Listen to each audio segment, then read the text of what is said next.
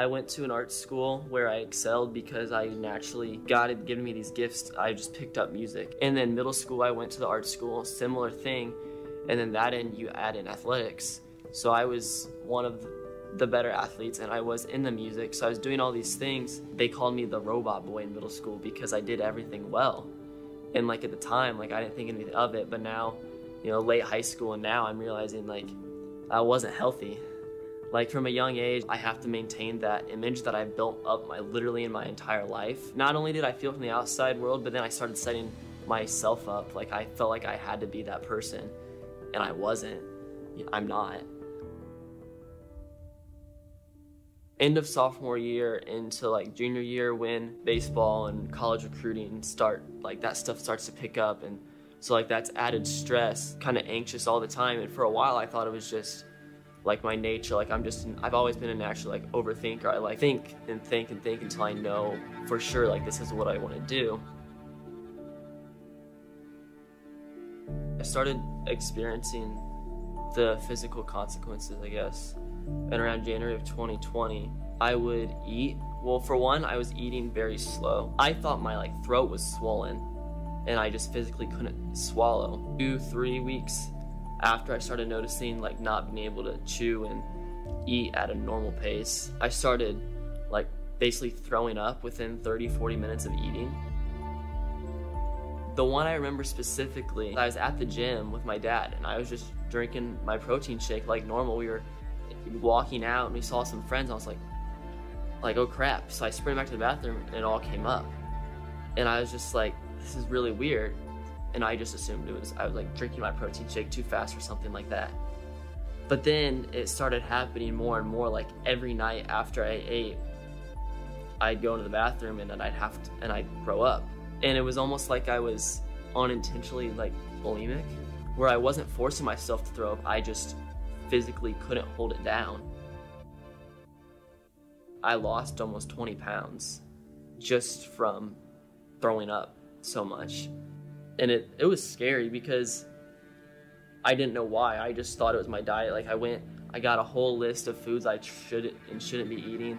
Like I changed things. It helped a little bit and I thought, okay, maybe it's just my diet. And it probably did go away for like a week or two, but then peak quarantine area, when like gyms were shut down, I started freaking out because like I can't go to the gym. I'm not gonna put on muscle to play baseball and all this. So I was like doing my stuff at home. Everything seemed normal, and then I started throwing up again. I was still taking the acid reflux medicine. I was still doing all of the medical things the doctor told me I should do. I was like, this isn't normal. So I went back in. He was like, this is like to the point where like this is anxiety. Like this is basically it was GERD. So I don't know what it all stands for. And he said, you got to get this under control. It's not going to stop. I didn't realize that anxiety could take that much of a toll physically, especially for someone like me, because I felt like I didn't really have any trauma or significant, experiences that a lot of people say causes their anxiety. For me, it was just kind of a buildup of overthinking. It's just part of me, I guess.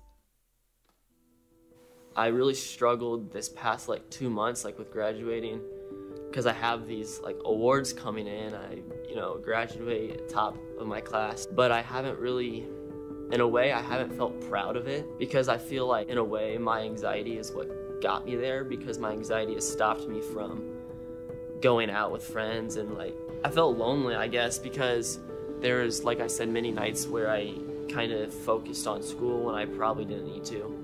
I could have gone out, I could have hung out with friends, and stuff like that. I succeeded and I excelled academically, athletically, but I failed relationally throughout high school, but especially senior year.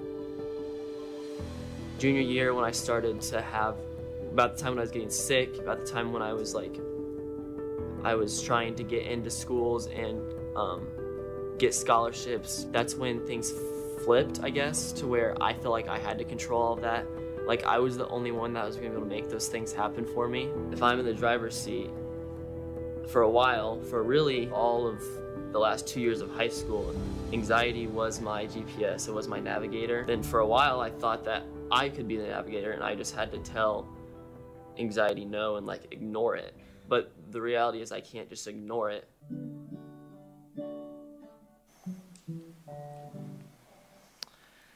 Well, good morning, everyone. My name is Trevor.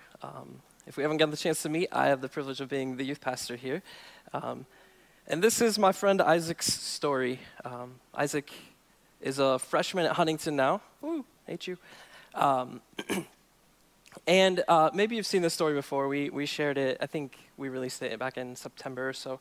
But I thought it was a good setup for this morning because Isaac's story is one of his journey with anxiety and the pressure he put on himself and the pressure he experienced and what he felt. And he has a lot of phrases here that really caught me off guard. And something he shared that didn't make the video, and maybe a small piece of it did, but he basically told me when I asked him if he wanted to put this video together, he said, I don't feel like I am someone who should be sharing because like my story is not special. What is the point of me sitting down? And he actually watched a TikTok where he realized like it's not about sharing your story if you're special or not, because there's probably a lot of people who are going through what he is going through. In his journey, I actually knew almost none of this before we sat down and filmed this video and was just kind of blown away.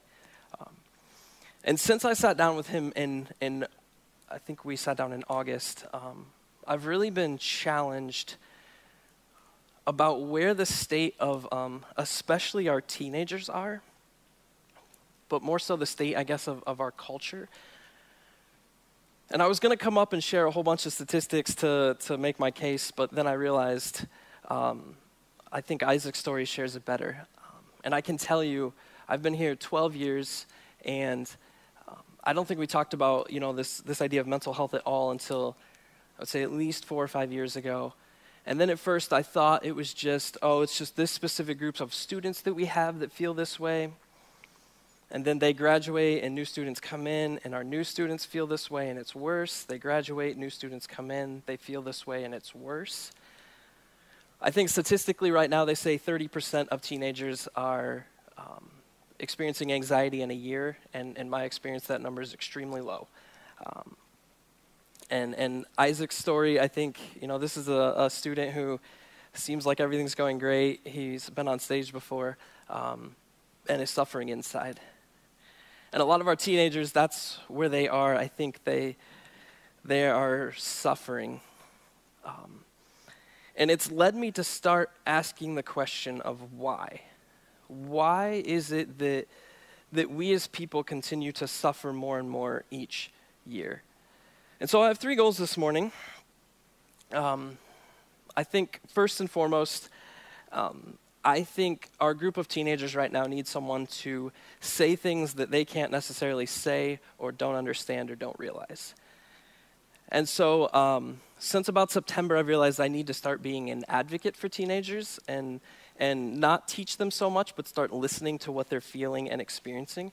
And so I've sat down with them, talked to all the high schoolers about what they were feeling and why and what are the things they feel like are the most important. I've sat down with other people to try to understand them better.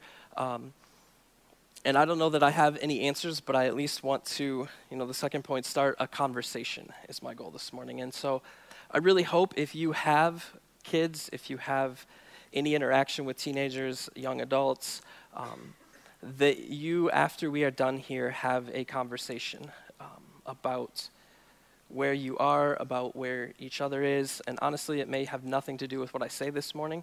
But again, in my experience, teenagers in general are suffering.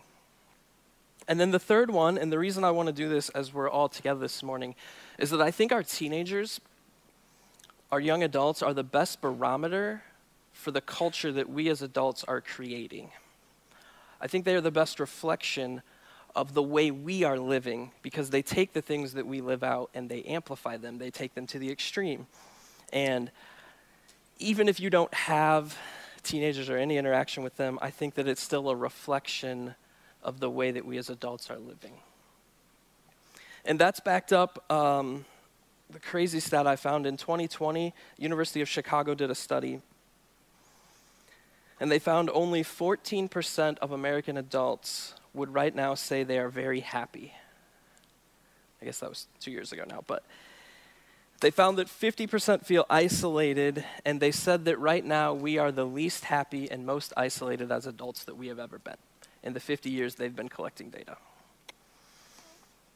And so I think we feel that too, don't we? I know that I do, and I've started to ask the question, and a lot of it for a long time, and I've shared this before, that I blamed on COVID, blamed on the situation we were in. But really, if I stop and think about it, all those things were happening, and I was feeling them and experiencing them before COVID, and COVID just made them worse. I think we were already trending in these directions. And I do, I feel that inside me where Courtney and I talk to each other a lot about how are you feeling, how are you doing, and I feel like most days I just have to be like, I'm okay, I'm here, I'm existing. And not that we don't do fun things and have things, but it just feels like something inside me is off and is wrong, and I don't know why and can't get a grasp on it. And I think for each of us that answer might be different, but I think there are some major themes that we can kind of pull out as we look. And as I talk to teenagers and talk to other people and tried to understand. And the three that I want to kind of talk about today, the first one is busyness.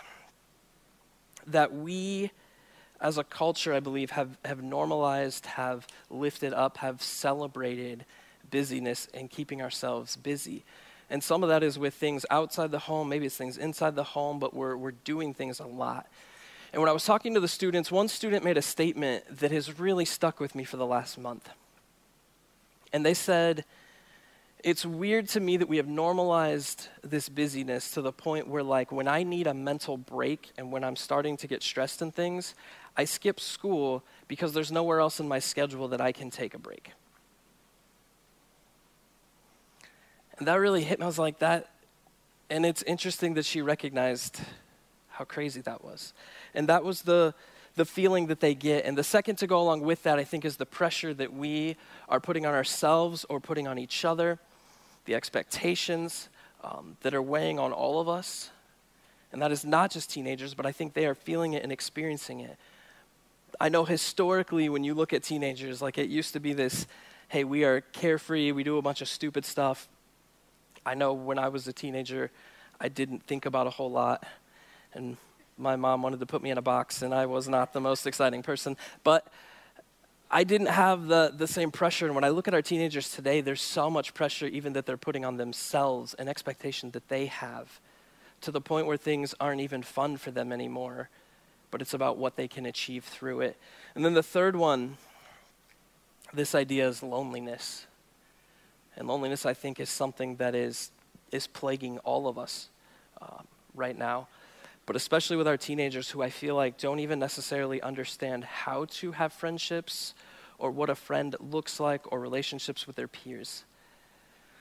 I asked them in September if they felt like on their sports teams, their teammates were there to be people they competed with and had their backs, or their teammates were people they were supposed to compete against to be better than. And every single person told me their teammates were people they were supposed to compete against to be better than.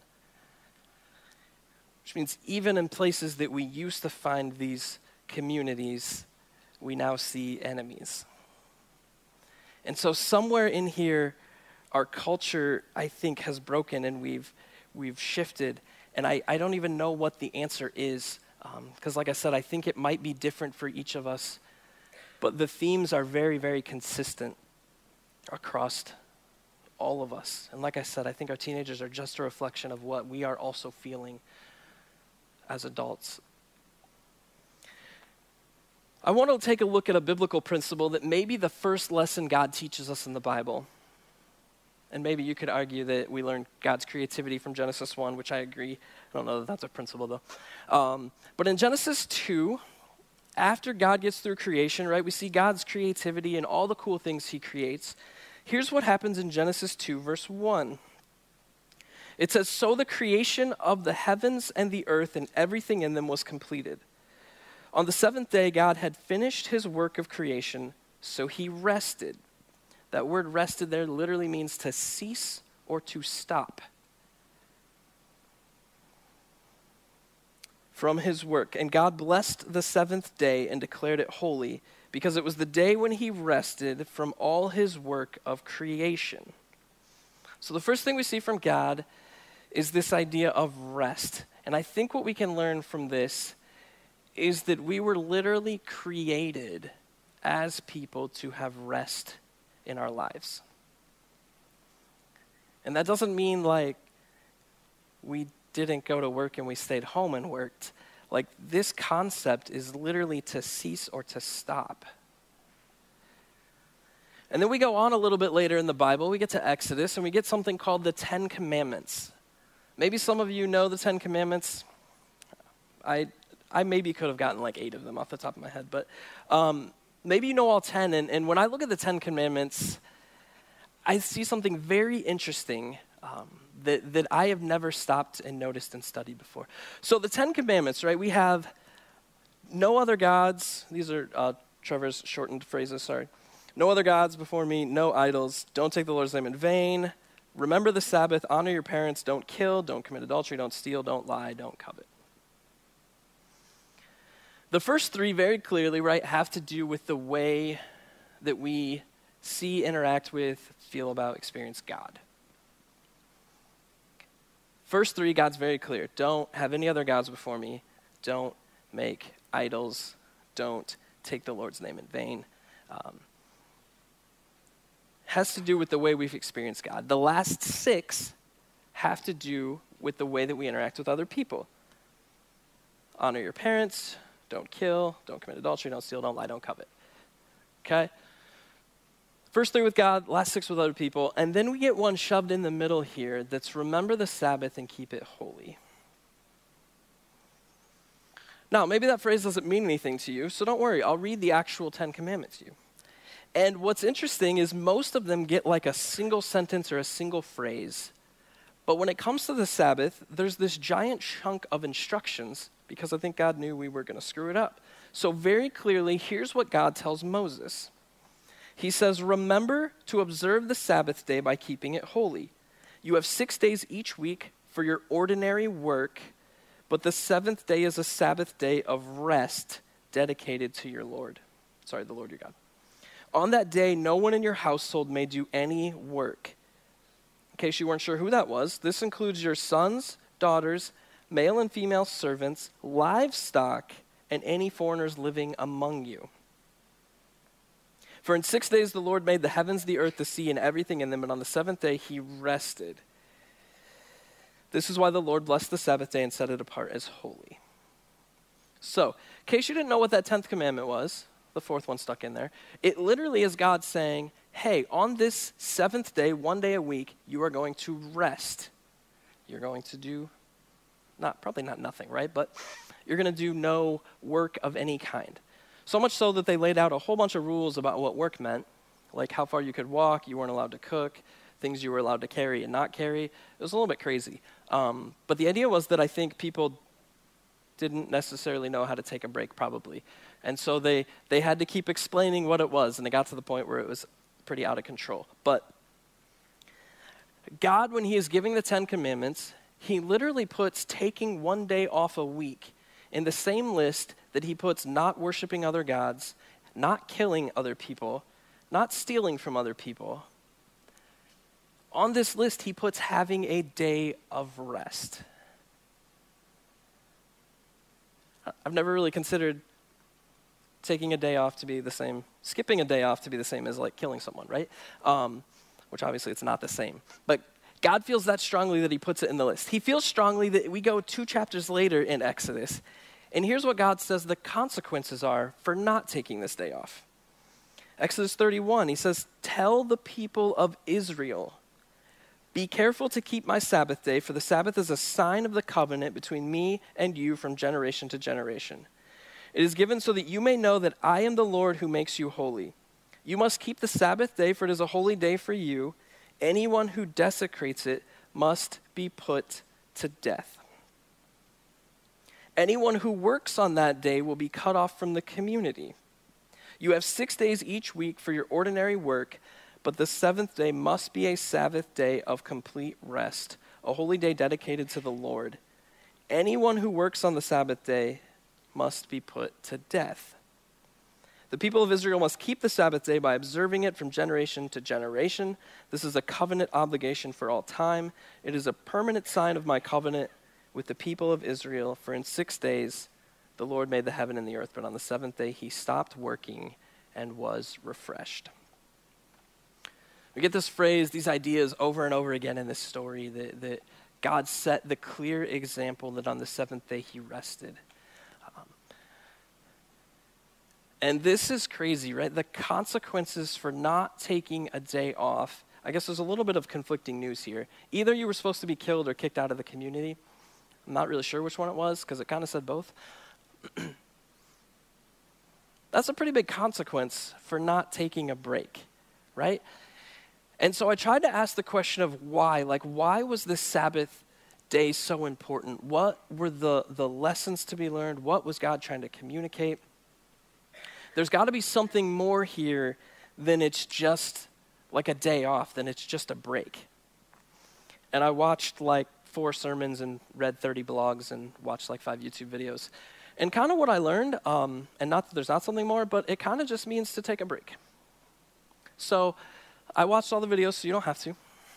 Try to find the deeper meaning. And so what lessons are we supposed to learn when it comes to the Sabbath?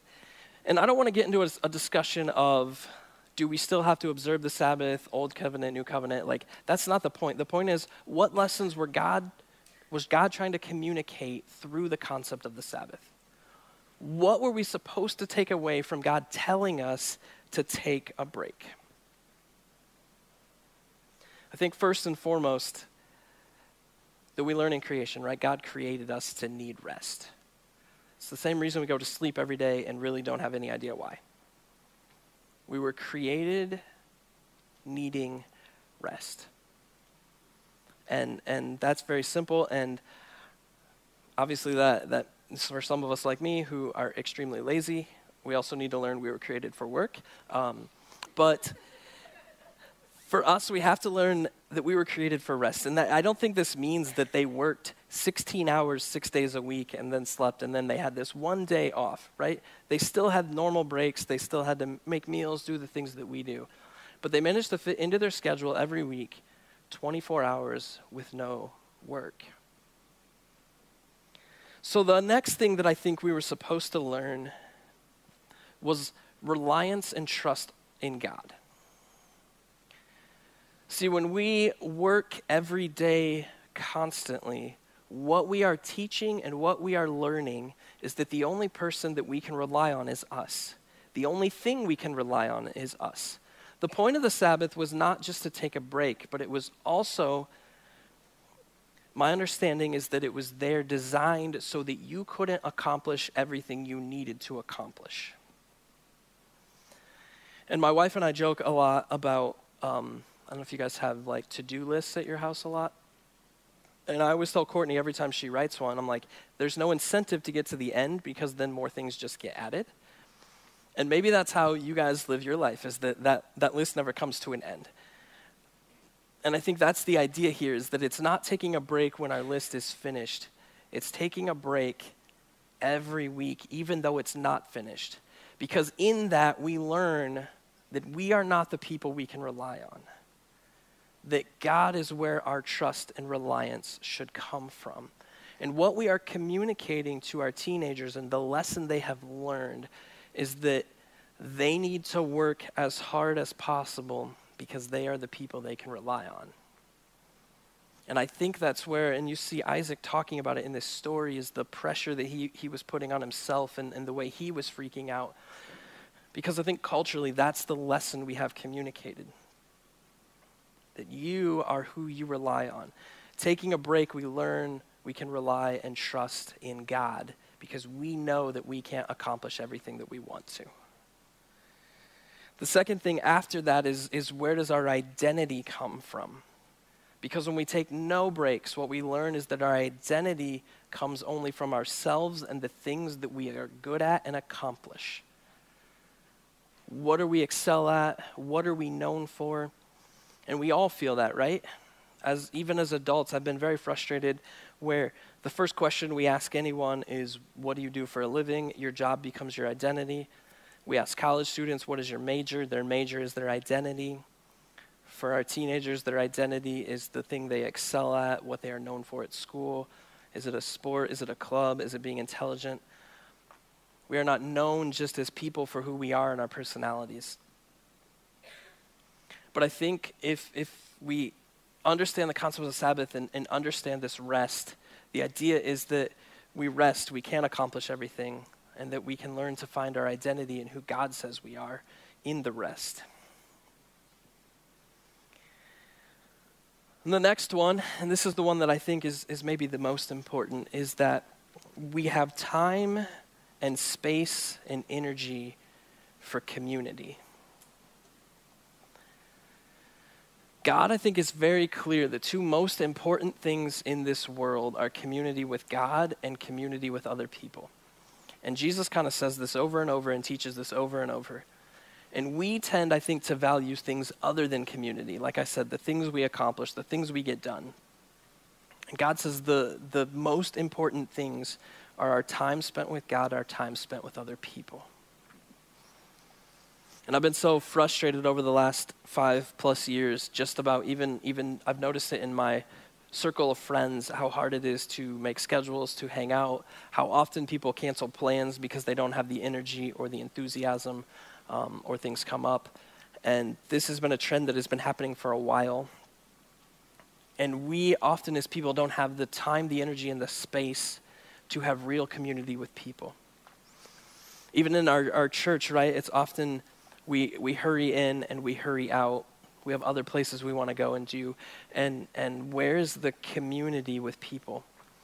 Because I don't think there's anything more important and more significant than community. And you can look at the stats and the things that talk about loneliness, and they use the phrase loneliness epidemic right now. Because we as people are so lonely that it's causing all these other problems. The anxiety, the depression, the stress, and a lot of it, they believe, stems from loneliness. And it breaks my heart even watching teenagers, because I think so often they don't even know, like I said, how to have friendships, how to make friends, because I feel like we've de-emphasized this, and a lot of times they are lost. It's also why we do the things that we do in youth, things like Olympiad and small group, and the way that we structure our Sunday mornings is because I think we enjoy being here. We enjoy it more when we are with people that we like to be with, when we are friends with people, when we have positive relationships. We also need that community, like I said, with God.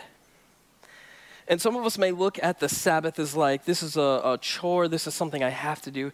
Here's what Jesus says in Mark to help us, I think, understand this a little differently. Jesus says this: the Sabbath was made to meet the needs of the people and not the people to meet the requirements of the Sabbath. Very simply, what Jesus was saying is that the Sabbath was not there to burden you, to make your life harder, to be something that you have to check off of a task list. The Sabbath was created literally as a gift for what our needs already are. Jesus is saying that we need this rest, these breaks. We need this to reset our minds, to solve a lot of the things that I think are inside of us that are tearing us apart, to help us reprioritize. I want to read a quote by Billy Graham. And if you don't know who Billy Graham is, haven't heard that word, that's a little bit of an old reference at this point. He's a guy who traveled around. He shared the gospel with like literally half the planet, probably, right? This guy was very public about his faith. He led a lot of people to God. And at the end of his life, and he lived a long life, and he did a lot of reflections, and he wrote this kind of long thought. And Jordan sent me this quote this week, because he had, in his long thoughts, he wrote about the things he regretted. So here's Billy Graham, this great famous pastor, at the end of his life talking about the regrets that he had during his life. And here's what he says. He says, although I have much to be grateful for as I look back over my life, I also have many regrets. I have failed many times and would do many things differently. For one thing, I would speak less and study more, and I would spend more time with my family. When I looked back over this schedule I kept 30 or 40 years ago, I am staggered by all the things we did and the engagements that we kept. Sometimes we flitted. I don't think that's a real word, but I'm not going to question Billy Graham. From one part of the country to another, even from one continent to another in the course of only a few days. Were all of those engagements necessary? Was I as discerning as I might have been about which ones to take and which to turn down? I doubt it. Every day I was absent from my family is gone forever. Although much of that travel was necessary, some of it was not. I would also spend more time in spiritual nurture, seeking to grow closer to God so I could become more like Christ. I would spend more time in prayer, not just for myself, but for others.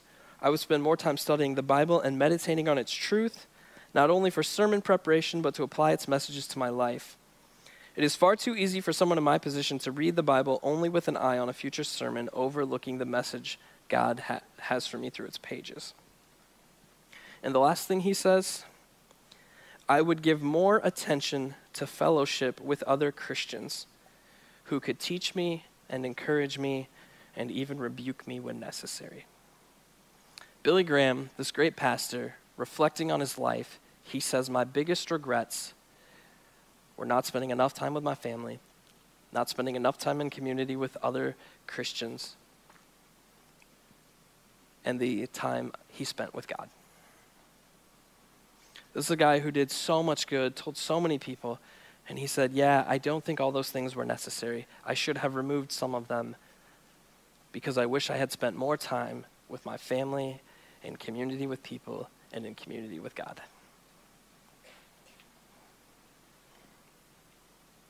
So maybe the question for us is this: what do we value and prioritize? What are your top values and priorities, your top 2, 3, 4? I'm not sure that what we think we value and prioritize is what we are actively living out. For us as Christians, I think we should say God is somewhere on that list, right? God is a priority. I think a good measure of our priority is where does our time, energy, and money go? If God is a priority, why are we spending less time, energy, and money on God every single year? Is family a priority? If so, why are we spending less time and energy with our families? Spending quality community family time. What else is our priority? Do we actually live out the things that we think we value and prioritize? And I know one of the things that I hear over and over and over again from students, parents, is this idea that there are a lot of opportunities teenagers have that won't come around when they graduate high school, when they're adults. And so we want to take advantage of all those opportunities that they have now. Maybe it's sports, clubs, working harder in school, getting into a certain college, that there's a lot of opportunities they don't want to miss, that we as people don't want to miss. And my struggle with that is that there are opportunities we are missing by doing those things. We are just picking which opportunities we're giving up. And the ones that we're giving up are usually the ones that involve more time with family, more community, and more community with God. And not that those things are bad. And Billy Graham is not saying that all the things that I did were bad. He's just saying I regretted not doing what was actually best. Maybe a different way to think about it, and this is the kind of the final question here, is how would you define success? What does success for you look like? What does success for your kids look like? Is it about the job, the money that you make, having a family? Because right now what we are prioritizing, valuing, our results are anxiety, depression, loneliness, suicide rates all rising. I don't think any of us would define that as success. Maybe we need to change our picture of success, our idea of success. And I think for me, where I've landed in what success is as I reflect, I want success to be being filled with the fruit of the Holy Spirit, having love, peace, joy, the other 6. And when I think about our teenagers, that's what I want for them more than anything, is to experience love, peace, joy, goodness, gentleness, faithfulness. What is success for you? What does success look like for your kids? And what do we need to value and prioritize to get there? I encourage you guys, like I said beforehand, I really hope that we can have a conversation that stems from this morning. Because I don't think there's a one-size-fits-all answer. I don't even know that, like I said, our teenagers, I have talked to them, I don't know that they can do a good job voicing and feeling what they're experiencing. But I think for us, we need to start this conversation because culture is continually trending the wrong direction. And unless we take an active stand to stop it, it's going to keep trending that way. And we as people are suffering. And I think the Bible's pretty clear. Like, here are the things that we need, and what do we need to shift in our values, priorities, schedule to get us there. So let me pray for us this morning. God, I just ask that for us as people, God, you can help us understand where we need a shift in what we value, what we prioritize. God, I pray that you would help us realize those things, God, and I pray that you would give us the energy, the strength, the confidence to make actual changes, God. That we can figure out how to rearrange things so we can experience the life, the love, the fulfillment, and the joy that you want us to experience, God.